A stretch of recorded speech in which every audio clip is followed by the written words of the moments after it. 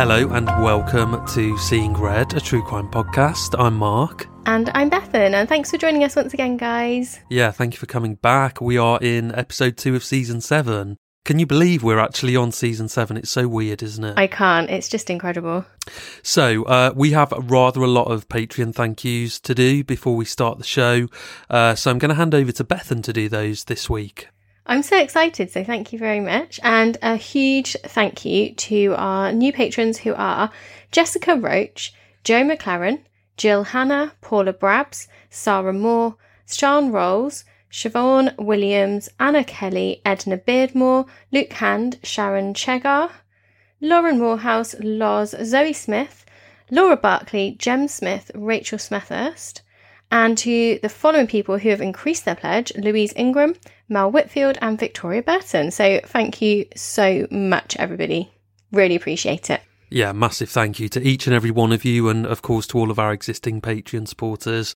We are in the process of revamping our Patreon offering, and we are going to be launching a brand new fortnightly Patreon exclusive podcast later this month called Crime Wave, in which we talk about topical true crime news stories making the news, and we just cannot wait, can we? We are so excited for this. Not going to lie, it was totally Mark's idea. I'm not going to take any credit for the idea. However, I'm so on board and I think it's wonderful. And I'm really excited to kind of have a good natter about some stuff. That's what I like. I think it'll be really good fun. Yeah, I think it's going to be quite a conversational podcast. It's very informal. We're going to pick 2 or 3 big true crime stories making the news that week, and then talk about our feelings around them. So it's something it's something I've been thinking about for a long time, and I think it's something that harks back to when we worked together and we would talk about different crimes that were topical. So I'm really excited about it, and we'll in a couple of weeks' time we'll release a lot more information about that, and also the other changes that we're making over on Patreon, because we really want to ensure that if you do go over there to sign up and support the show and support us, we want to ensure that you're getting value for money. Yeah, and I think what you said about it being similar to when we used to work together, I think that's so true. I think that's one of the things that we kind of miss about not working together anymore, isn't it? So there's not much I miss about working with you, but one of them is that. That's fair enough. But yeah, we'd spend whole afternoons, if it was quiet, talking about different crimes. And yeah, I just absolutely loved it. And it's kind of what started this show. So it's a spin-off. It's going to be a spin-off of Seeing Red, but more conversational. And very, very much looking forward to recording our first episode in about 2 weeks' time. Okie doke, so this week's episode follows on rather nicely, I thought, from last week's episode, and once again it represents a departure for us, because we are going to be moving away from the violence that tends to dominate this show. Don't worry, normal service will, I am sure, resume next week. But we're going to be moving away from the violence to take a deep dive into the world of the rich and famous as we discuss the biggest burglary in English criminal history. I love that. This sounds exciting. This sounds very exciting. This is, honestly, it's like something out of a Hollywood film, this one. And I say burglary, but actually it's plural. The gang at the centre of today's case were actually responsible for not 1, but 3 burglaries in which they targeted the homes of London's glitterati. And this really was an audacious crime spree that saw the thieves walk away with a total of £26 million in jewellery and cash in the space of just 13 days. That is crazy, just 13 days. £26 million worth of jewellery and cash. What it's I could just do unbelievable. with £26 million. I know. Tamara Eccleston was born in Milan in June 1984, the second daughter of billionaire business magnate Bernie Eccleston, the former chief executive of the Formula One Group, and Croatian model Slavica Radic. Together with her older sister Petra, Tamara wanted for nothing growing up, in a material sense at least. She enjoyed an expensive education, she travelled the world on private jets, and even as a child she mixed with high society. In adulthood, Tamara established herself on the London party scene and was regularly featured in the tabloid press, which branded her an it girl, which I think is a phrase that we don't hear now, but was really common back in the noughties. And I think my God, it was. I haven't heard it in ages, it girl. Yeah. I think we say socialite instead now. I think that's the term that we use. Do you? Do you know what? I hadn't even remembered the phrase it girl, but now you've said it. Yeah, I think socialite, or maybe like influencer. Oh, yeah, I didn't think of that. I suppose although maybe... influencer can be anybody, can't they, really? Yeah, I suppose so. I think, socialite.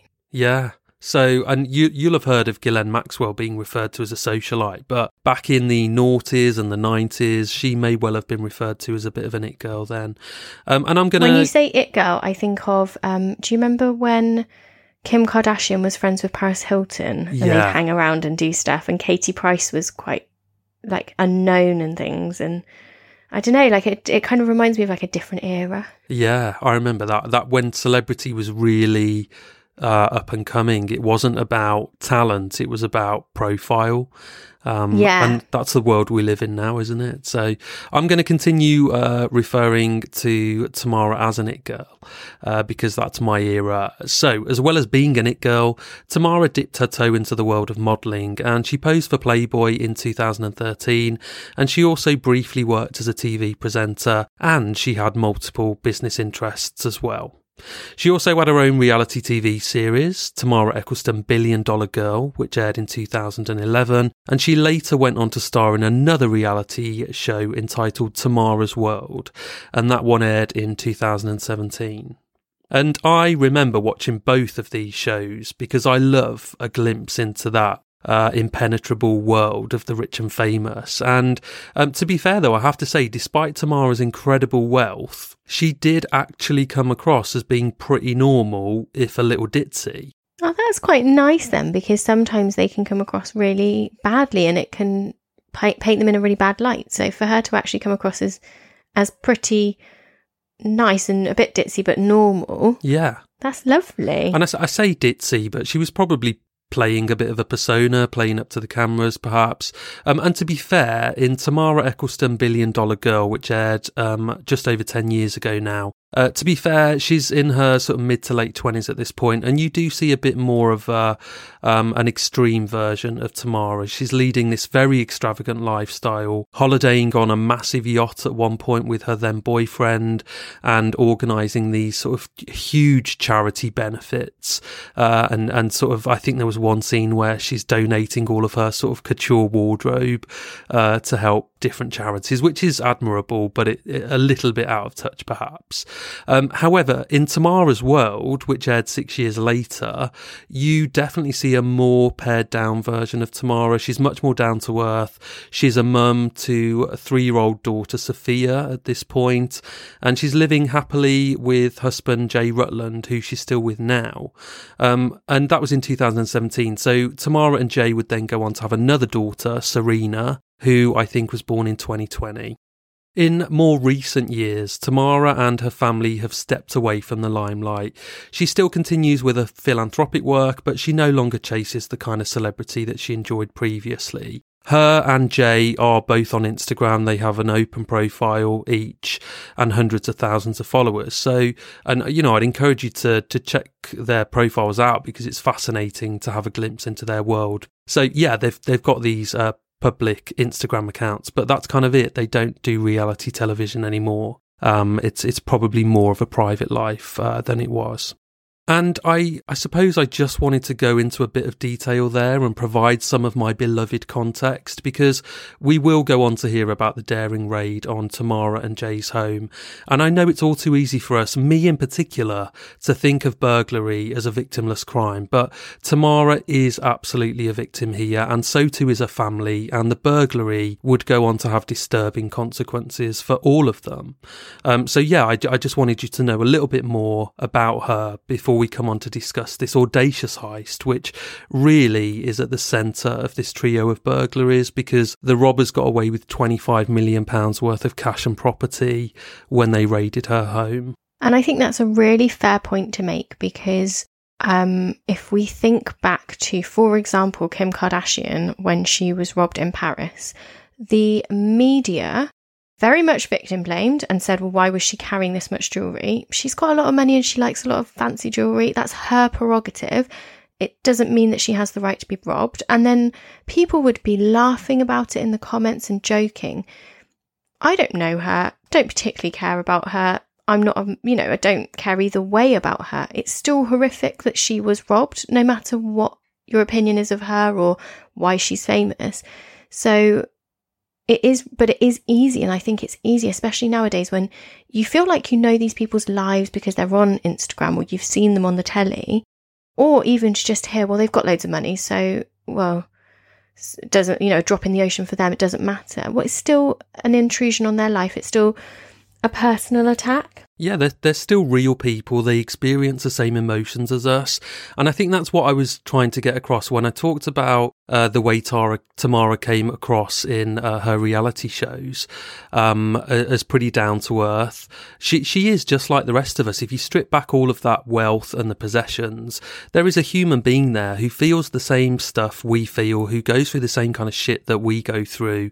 They are not immune to all of this happening. And I was tempted to cover Kim Kardashian's robbery, and if anything, I would say that was perhaps a little bit worse because she was held at gunpoint, I think, as they robbed her. And they were attacked, weren't they? Yeah, but I remember, you're right, she was very much blamed in the aftermath of that for parading her jewellery on Instagram, and I suppose the same could perhaps be said for Tamara, but that's just the life they lead, and we all put stuff on Instagram, so I don't know. It's, nobody deserves this. And I know I was being a bit flippant there, and I'm not being like a woke little bitch, and I'm not apologising for what I've said in the past. And we talked a bit about it last week. I said, it's completely victimless crime, a robbery.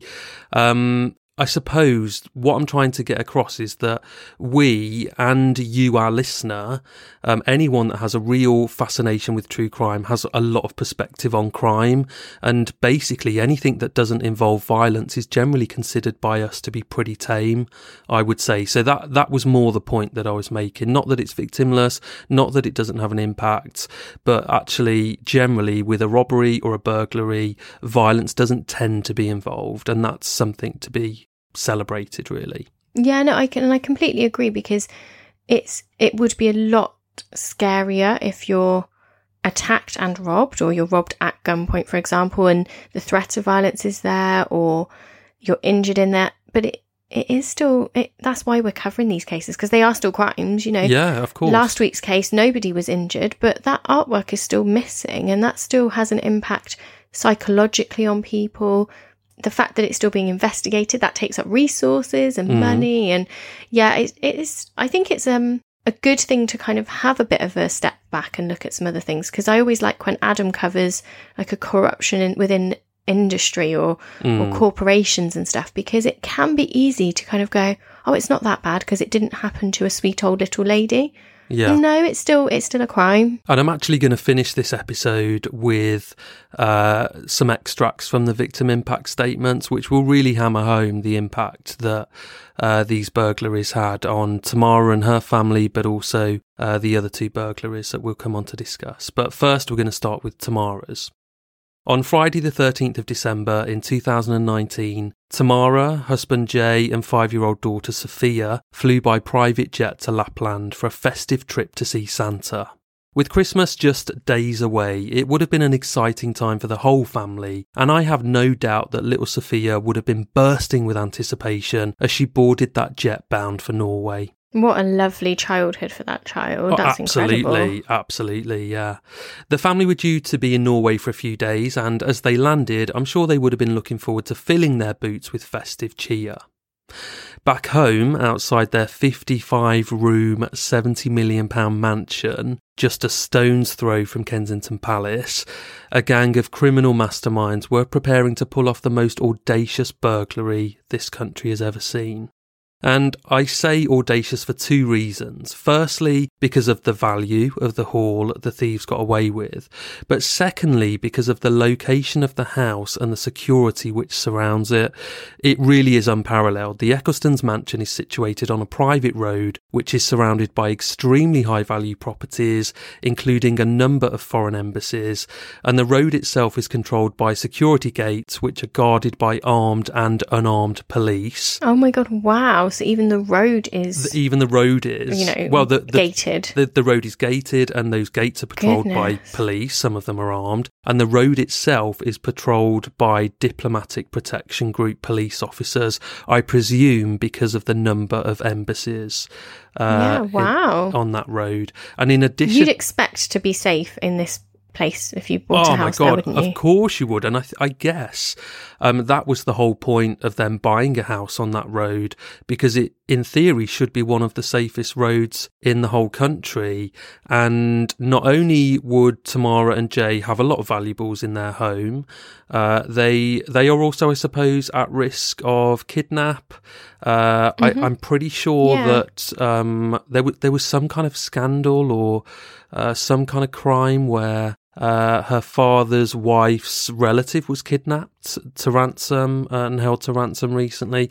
So, Tamara, Jay, their children, we have to be honest, they are at risk of being kidnapped for a ransom. So, yeah, they would have picked that road quite deliberately, I'm sure, not just because it's full of beautiful houses, but because it's so safe.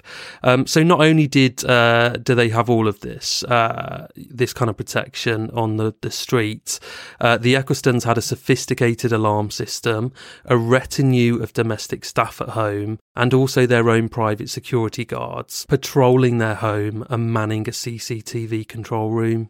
And while I've not been able to look at the house on Street View, obviously it's not on that, I have seen photos in the papers and I've looked at the road that their road is off of, if that makes sense, and you can see the gates at the entrance to their road, and it is honestly like Fort Knox. It's like nothing you've ever seen before. So I'm not going to say exactly where the house is or the name of the road that it's situated on, but if you really are interested and you want to find out a little bit more, the press did report those details. They had no problem in doing that. Of course they didn't. They don't seem to have a problem with reporting a lot of stuff. In this scenario, I do kind of understand it because the road and Tamara and Jay's house is so heavily fortified and guarded. Well, perhaps not quite enough, as we'll go on to find out. But it's perhaps akin to knowing where the Queen lives. So we know the Queen's address. So, it doesn't matter. 10 Downing Street. You can walk past the road. You just can't get into the road. Exactly. So it doesn't matter that we know where the Prime Minister lives because we can't really get to him. So I would say maybe it's the same kind of vibe. So, Bethan, you inspired me last week with how you told your story at the beginning, and I'm not going to get you to imagine yourself as an involved party in this heist, but I am going to, in a blast from the past, take you there in real time. Do you know what, though? Your real time in descriptions is what inspired me. So, God, why don't we just fuck each other and get it over and done with? Right, so this is only a bit of brief real time description. It's Friday, the 13th of December, 2019. The air is cold and thick with the kind of dark energy that permeates the ether before something bad is about to happen. 3 men are stood outside the rear perimeter of the Ecclestons' mansion, brimming with nervous energy at what they are about to attempt to pull off. At the end of the road, one of their accomplices stands guard. Back at the house, the trio of burglars make their way into the Ecclestons' garden. There is no security in sight, and the men skillfully bypass the CCTV cameras which surround the property. The 3 men make their way into the house, and as they step onto the plush carpet, they are immediately hit by the warm, expensively fragranced air which permeates the opulent surroundings of the Ecclestons' palatial home and marks a striking contrast to the cold winter air they have left behind.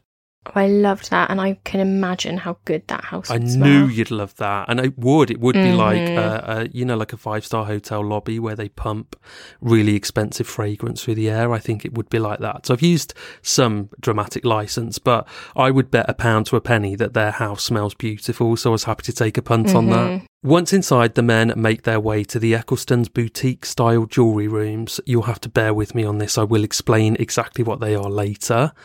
These rooms house a number of heavily fortified cabinets containing Tamara's collection of luxury Hermès and Chanel handbags, as well as pretty much all of her jewellery. Over the next 50 minutes, the gang methodically break into the cabinets and pillage their contents. Once they're done, they exit as quickly as they arrived and disappear into the night with £25 million worth of property from the Ecclestons' home.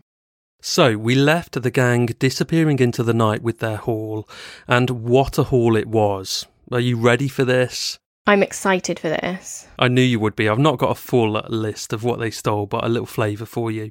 So they stole, in 50 uninterrupted minutes, more than 400 items of jewellery, including a £300,000 pair of 18-carat diamond earrings, an £80,000 Cartier bangle, which I've actually seen on Tamara, and it's stunning. It basically looks like one massive fucking diamond. £2 million worth of watches belonging to Tamara and £400,000 worth of watches belonging to Jay. They also stole 125 grand in cash, 200,000 Hong Kong dollars worth approximately 20 grand, and some designer bags and other trinkets, many of which actually were of significant sentimental value to the Ecclestons and basically irreplaceable. That is absolutely crazy. I can't even imagine owning something that's worth £300 million, let alone how you would feel to have that taken. So straight away I was kind of like, oh, that's crazy. But actually, yeah, some of these trinkets, yes, it might be something totally unattainable to me because I wouldn't go to the sort of places where you could pick up a gift like that. But actually, if Jay had bought it for her for Valentine's Day, it's going to mean something sentimental, or they bought for each other, or they had it handed down in the generations. I don't know. It's just, it'd be really sad. And you just can't replace that kind of stuff. And what I find amazing is that in just 50 minutes, they have managed to smash into all of these cabinets and take over 400 pieces of jewellery. And these sort of boutique-style jewellery rooms that I mentioned earlier and said I'd explain a little bit more about what they are, I think they are sort of like, you know how a really nice department store like Harrods would have different sort of stalls with those lovely glass cabinets with all the expensive jewellery in. I think these sort of boutique style jewellery rooms were literally just that. They were like shops, basically. They looked like a shop. And she would have all of her like Hermès Birkin bags displayed and lit beautifully and displayed behind glass. And so you would have walked in... because you'd need them stored properly as well, because you couldn't just stick them in a box under your bed like I do with my handbags, because they're going to damage the leather or the materials, and they need to be in the right temperatures and dust free and all sorts. It makes sense that you'd need to have a showroom, even if you're not necessarily showing it off for people. That's it. I think that's probably the best way to explain it, almost like a showroom, but a functional one, because she would obviously use the items in those showrooms probably on a regular basis. But it was a truly breathtaking bounty. So not only did the robbers manage to break into these fortified cabinets containing the handbags and the jewellery, they also managed to crack open safes in the master bedroom suite, as they spent getting on for an hour in this vast house, which is mad. They were there for nearly an hour. And actually, the vastness of this mansion was kind of the downfall for the Ecclestons here. Their house was so huge that the security guards on site didn't hear anything or even realise that a burglary was taking place until the very last minute. So I said it was 50 uninterrupted minutes that the gang spent in this house, but actually it was 49 uninterrupted minutes, because one of the guards did see them on CCTV, and it's not very clear actually at this point what really happened, but this guard phoned another guard who just so happened to have popped out to Tesco. Oh my God, what is the luck? What are the chances of that? That guard came racing back to the house, and then I don't know whether both guards went to attempt to apprehend the burglars or just the first guard did, but the long and short of it is that they managed to get away, and so did their lookout, so they escaped into the night without being apprehended. Wow, I suppose that makes sense though. If the house is that big, I can hear, if I'm in any room of my house, I can hear the rest of my house, but that's because my house is normal. You're in a big place like this, and actually you'd want not necessarily soundproofed, but you'd want good thick walls and good well done doors so that actually you don't hear anybody in the other rooms, because I mean, you don't want to hear your staff, do you? Crikey. No, and it's going to have very thick carpets, very heavy doors. It's going to be expensively furnished, lavishly furnished. So there's a lot of stuff to absorb the sound. And there are 55 rooms in this mansion. You can't possibly have a guard stood on around every corner, outside every room. That's just ridiculous. So yeah, it's just. It'd be like a department store, basically, this house, isn't it? It's so vast. It is. It boggles my mind that they came in through the back and that wasn't a little bit more secure. That's kind of my only thinking. Yeah. I can understand how this guard and the guard that popped to Tesco's, how that all happened, but even getting in, I know they bypassed the security, so fair enough, that's why, but it does interest me that there isn't someone almost like stood in the garden. Yeah. But how big is the garden? I guess I'm thinking of a normal person's garden, so... Yeah. I really looked for information on how the burglars actually got into the garden and then into the rear of the property, and I couldn't find anything, which is fair enough. There might be reporting restrictions on it. But... yeah, I just had to kind of say basically, yeah, they get into the garden and then they get into the rear of the property, and maybe it was that simple. And of course, the Ecclestons have increased their security since this happened, but maybe it was that simple at that point. You may also at this point be wondering about the alarm system at the Ecclestons' home. Well, it's complex with these kinds of houses. The alarm was off because there were security guards patrolling the house, and also there were various administrative tasks that the guards had to perform, like taking deliveries in for the family. So all of that wouldn't have been possible if the alarms were switched on. And also, why would you have alarms on when you've got security guards and staff in the house? You can't turn the alarms on because they're going to constantly be triggering them. Yeah, I get it. As I said at the beginning of today's episode, this was a trio of burglaries for the gang, and their raid on the Ecclestons' mansion was their final jewel in the crown. In the 12 days preceding their pièce de résistance, they had pulled off burglaries at the homes of former Chelsea and England footballer Frank Lampard and his TV presenter wife Christine, and Vichai Srivadanaprava, the former chairman of Leicester City Football Club, who very tragically 12 months earlier had died in a helicopter crash at Leicester City Stadium. Which I knew that name from somewhere, and I'm not a football fan, but yeah, wow, I remember that happening. That was so awful. It was awful. He was a billionaire businessman, and I think the game had just ended and his helicopter was taking off, and it crashed in straight away as soon as it had gone up in the air, and crashed in the stadium, and very sadly he died. Absolute tragedy, and a huge news story here at the time. The gang's first target, some 12 days before their daring raid on the Ecclestons' mansion, was the home of Frank and Christine Lampard. Shortly before 7:15pm on the evening of Sunday, December the 1st, 2019, a young man rang the doorbell of their £12 million West London townhouse. With no answer, the man and an accomplice made their way to a nearby street, where they were able to enter the Lampard's rear garden.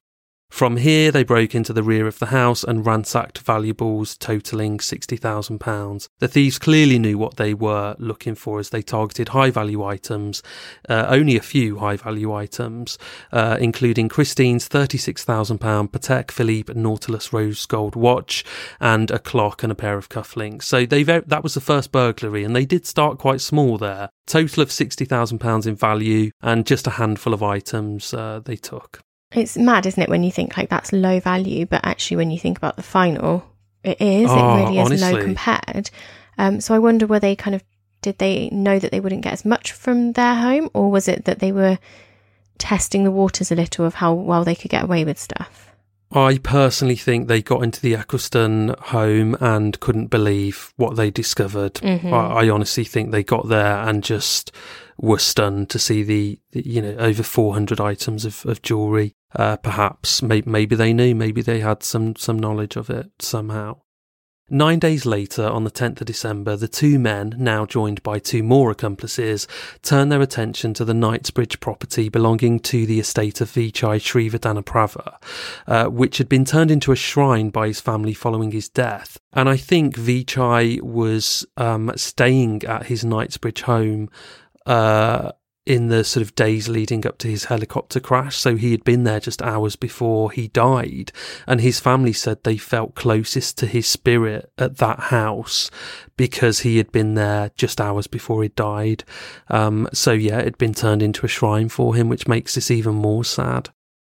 Having checked nobody was in at the property, the gang broke into the house through the patio windows and managed to break open one of the safes inside the property. They left with £1 million worth of cash and jewellery, including more Patek Philippe watches, as well as £360,000 worth of euros. So interestingly, the MO is the same on every burglary, right from the outset, right to the end. They are entering through the garden, the rear garden, into the rear of the property, and they're in. And it appears that was pretty easy for them to do that. And I'm sure all of these properties have enhanced their security since then. But it's very interesting, isn't it? You would think the homes of the rich and famous would be so heavily fortified that it would be impossible to get into them. Yeah, this is it. Like, maybe psychologically we think of fortifying the front more than the back, potentially, because we think, well, they've got to get across the big garden. They'll be picked up by the security lights or cameras or something. And actually, no, if they can sneak enough, maybe that's why. They fucking smashed the back doors in of these three properties. They have indeed. I'm not even gonna giggle to give you satisfaction with that one, Mark. I knew it. So the raid on Vichai Srivardhanaprabha's home on the 10th of December, that was the second burglary. 3 days later, and the gang stood outside the Eccleston's mansion ready to complete burglary number 3, which brings us full circle now. So in this 13-day crime spree, the gang had gotten into 3 homes belonging to the rich and famous and stolen valuables and cash totalling £26 million, and then they disappeared into thin air. But the gang weren't quite as clever as they thought they were. During the raid on Frank and Christine's home, the robbers activated an alarm and had to flee out of the back door as police arrived at the front. And as they scaled a wall at the rear of the property, one of them cut himself on glass embedded on the top of a wall, and he left DNA behind. What an idiot. Don't leave your DNA at a crime scene. But then they probably weren't expecting there to be shards of glass embedded in the top of the wall. Yeah. And this wasn't their only mistake, as we'll go on to see. The day after robbing the home of the late Vichai Srivardhanaprabha, the gang dined at the exclusive Japanese restaurant Zuma in Knightsbridge. Oh, very nice. I've never been, but I'd love to go. And that was just around the corner from Vichai's home, which they'd robbed like the day before. So can you imagine the audacity, the temerity of that, to be spending his money just around the corner the next day, obviously not bothered about. They didn't think they were going to get caught. So here at Zuma in Knightsbridge, the exclusive Japanese restaurant, they gorged themselves on sushi and quaffed Cristal champagne and Pouligny Montrachet wine, no doubt toasting their success and perhaps even putting the final touches to their plans to rob the Ecclestons' home in 2 days' time. Members of the gang are also known to have visited Harrods in the days following their trio of burglaries, with one member attempting to spend nearly £9,000 in cash on Louis Vuitton clothing. And this transaction was rejected by the store, which I thought was really interesting because not many people will know this, but it's not just banks and building societies and other financial institutions that have to safeguard against money laundering. Regular stores must also ensure that they are not accepting cash that's been obtained illegally.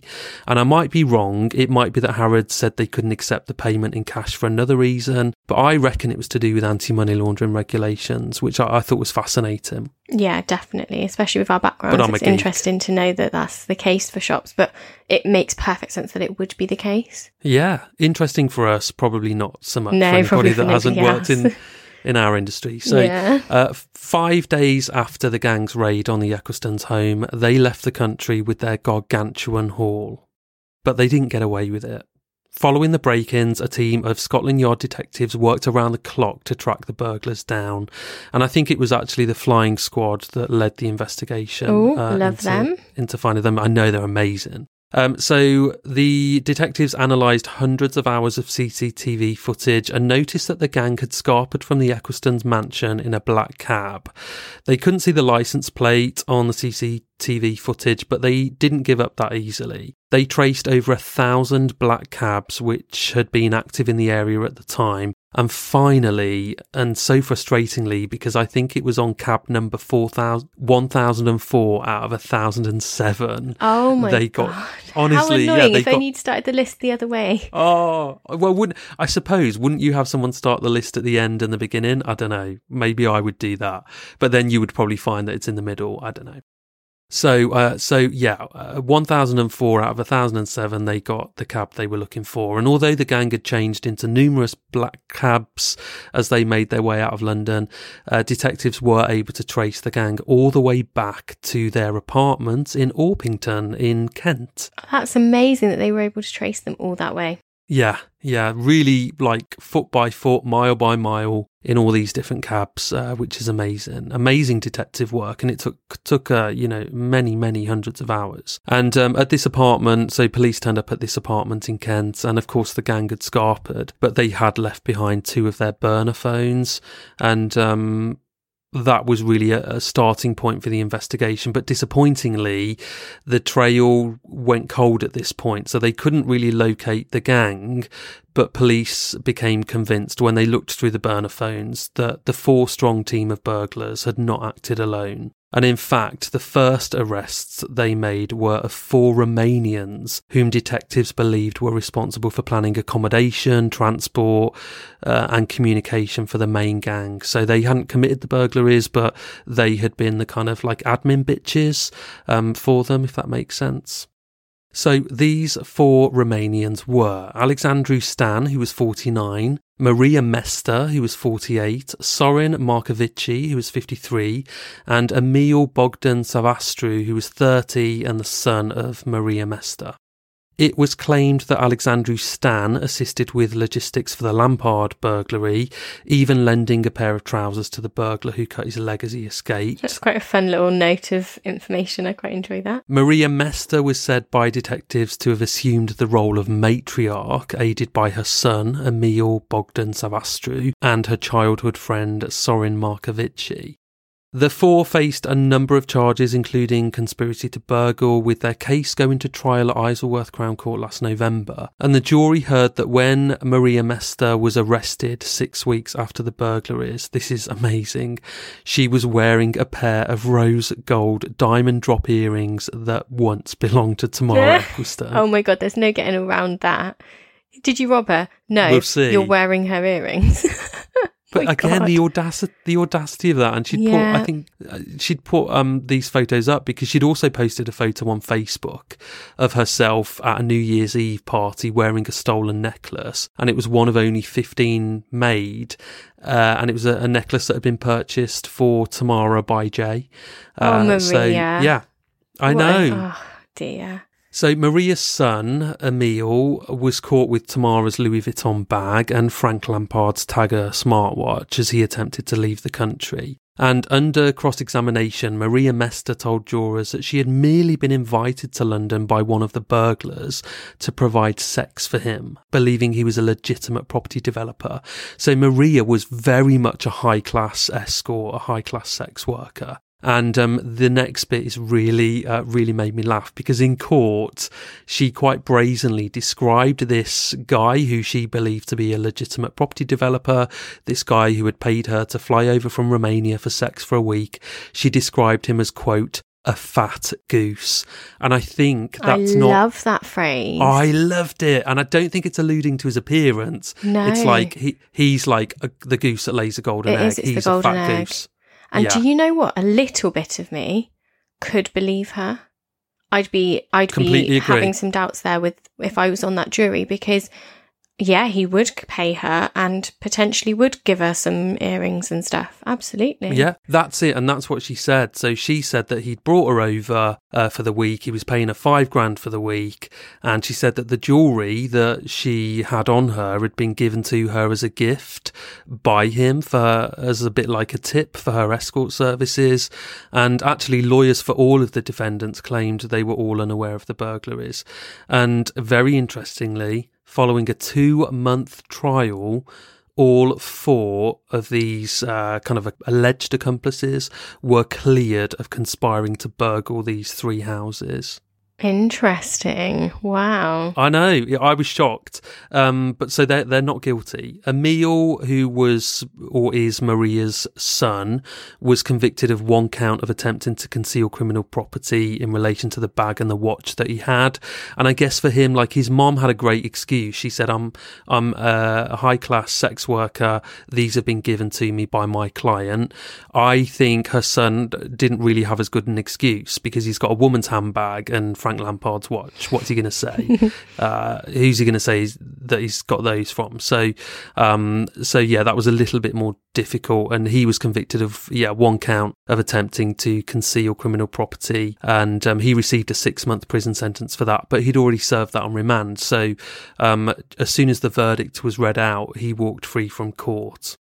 His mother, who I personally think is a bit of a legend, this Maria, she was sentenced to 10 months in jail for refusing to hand police a phone PIN number. And she said that she'd declined to do so in order to protect her clients. And listen to this bit. Having also already served time on remand, she too walked straight out of court and straight into a chauffeur-driven Rolls-Royce. Oh my gosh. And I can picture her just sauntering out of court, probably in a fur coat with big black I had a shades fur coat on, in my head. I don't know why. dripping with jewellery, all of the media snapping their cameras, and her just getting into the back of this massive Rolls Royce and fucking off out of there. So bar these 2 minor offences, so the attempting to conceal criminal property, which was Emil, And that's to be Maria's honest, son. you can be done for that even if you have no awareness. If you should have had True. a good enough... If you came to me and said to me, I've got you a gift, you can't tell anyone about it, keep it to yourself, but here's a £6 million watch, and I say, where did you get it from? Where did you buy it from? Where did you get the money from? And you're really shifty. I shouldn't keep that because I have no reason. I wasn't the burglar. I don't know that you're a burglar, but I still shouldn't keep it. I should still report that under suspicion. So it is tough, isn't it? Because... Or even if you buy something and you don't know it's stolen goods, but you've bought it, that can be seized and you can be done for handling stolen goods. So I kind of, he's perhaps not thought up a good enough excuse because he should have been smart enough to realise that. He should have really, and his mum was. So really, bar these 2 minor offences, we do have to conclude that this gang, so not the gang of burglars, this gang, the alleged accomplices, had nothing to do with the burglaries. 3 of the actual burglars were ultimately identified and arrested in Italy last year, and they were all Italian nationals. So they were Yugoslav Jovanovic, he was 24, Alessandro Maltese, who was 45 and nicknamed the Pink Panther, how original, and 44-year-old Alessandro Donati. So Maltese and Donati, the older of this trio, were regarded in the criminal underworld as jewellery experts, like expert jewel thieves. I'll probably not explain that very well. No, I know exactly what you mean. So the criminal underworld kind of knew of them as expert thieves. Oh, yeah, absolutely. Wow. International jewel thieves, basically. And Yugoslav Jovanovic, he's a young guy, he's 24, and we'll talk a little bit more about him in a moment. So the head of the Milan flying squad said the men were identified by Italian police after Scotland Yard provided them with phone numbers and CCTV images of unidentified suspects. And Maltese and Donati were extradited to the UK. They appeared in court separately in April of last year. They both pleaded guilty to conspiracy to burgle, and they both received a hefty prison sentence, which is currently being served in Italy as per the extradition agreement. Jovanovic, the 24-year-old, the third gang member, initially pled not guilty, but he sensationally admitted his part in laundering the proceeds of the heists moments before his trial was due to begin in October of last year. Oh, wow, I bet that was rather exciting. I can imagine witnessing that. Been. But we were deprived of a trial, which would have been fascinating, but probably best that he pled guilty. And reports in the Italian press claim that despite his young age, so he was just 24, he was believed to have been the mastermind of the raid, which I thought was fascinating. And a fourth alleged member of the gang, who was Jovanovic's uncle, Daniel Vukovic, is believed to have fled to Serbia, where he's currently fighting extradition to the UK. So that was the fourth and final alleged member of this gang. A number of the gang members are said to have had links to a notorious Roma gypsy camp near Milan called Monte Bispino, and it's there, the Italian press have speculated, in one of the camp's notorious factories that the gold items stolen in London could have been smelted down, making them impossible to trace, because pretty much none of the property has been recovered to this day, makes me feel bar sad. these bits and pieces. Yeah, I mean, obviously they've had the bits and pieces that Maria was kind of, wearing in those photos on Facebook, and they got the Louis Vuitton bag, the Tag watch from her son, but yeah. Nothing much else, no. In sentencing, the judge told Maltese and Donati the fact that each burglary was accomplished despite the precautions of the householders, that so much was stolen and then it is to be inferred removed from this country and not recovered, speaks to the overall organisation, planning and criminal determination, together with a willingness to take chances. You did so in the hope of substantial gain for yourselves, but regardless of the loss to those people, not only of objects of financial value, but of objects of deep personal significance and of the sense of safety and security that anyone is entitled to feel in their own home. And the judge said the gang had chosen their targets because of the celebrity of their occupiers, adding the distress caused by the burglary of a home of householders who may be well known or wealthy is no less than that caused to those in different circumstances, which is kind of what we said before.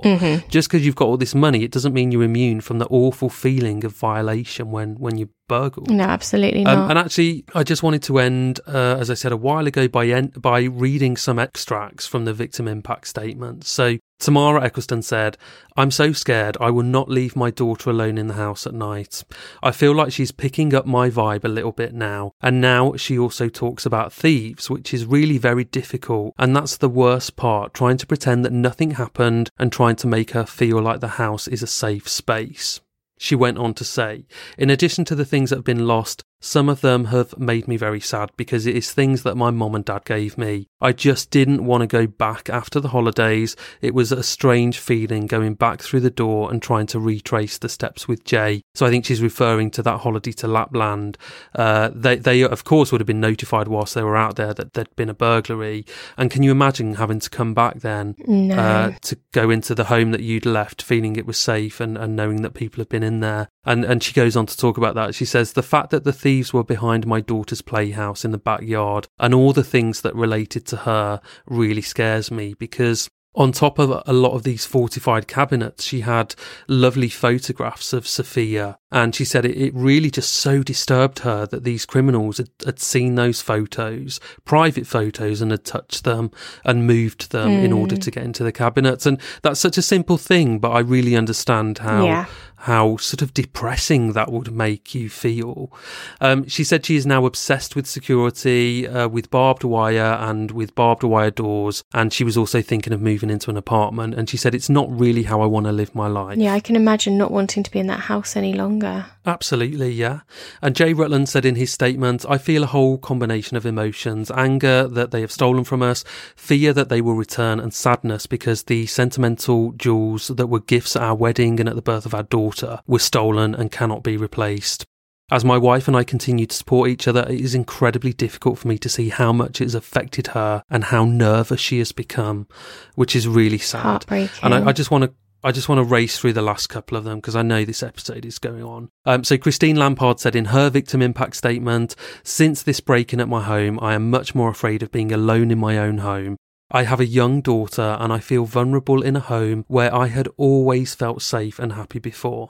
Sometimes I have had trouble sleeping since the incident because I am sensitive to any outside noise for fear of another attack. Oh, and I've kind of saved the saddest till last. So Vichai Srivardhanaprava's family said in a statement read in court, "Our late father's residence was a place of reflection and prayer.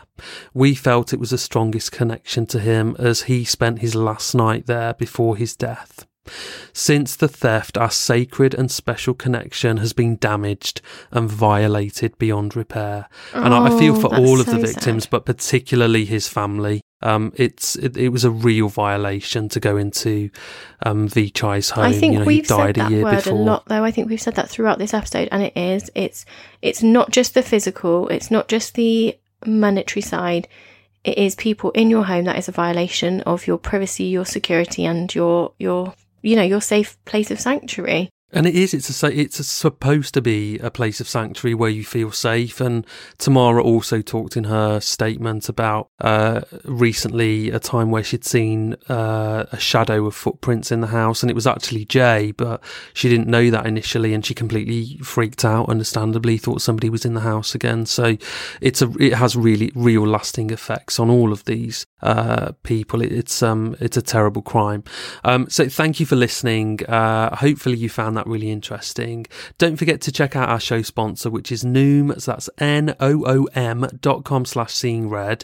And also do have a look at Patreon. I released a post on Patreon last week that tells you about all of the different stuff that we have on offer over there. And we're really conscious, as we said, about offering value for money. So there's going to be a lot. There's going to be a full length bonus episode of Seeing Red going out on the last Friday of every month. We are going to be launching our fortnightly podcast at the end of this month. We are bringing back our book club, our true crime book club, which meets virtually every 3 months. And we are also having blog posts every single month and quarterly competitions. So there's loads going on. Now is the right time to have a look at it. If you've been thinking about it and you've not got around to it, do take a moment to head over to patreon.com/seeingredpodcast and see what it's all about. We've got 350 people there enjoying those benefits. Well, thank you for this week's episode, because I think it was a really, really interesting one, and again a bit of a change of pace, which I think we kind of needed. I'll do something really horrible for next week for you, just to make it up to you. Please, I can't wait. Would you say it was the fat goose of episodes? Oh, yeah, let's call it that. I'm not sure that it doesn't quite really works, but I'm taking. Should I call you the fat goose? Oh, I fucking love to be a fat goose. Yeah, that'd mean I'd have money. It would. So, yeah. Anyway, so yeah, we will catch you next week for something probably more grim than the past 2 weeks have been. But we'll see you then. Bye. Bye.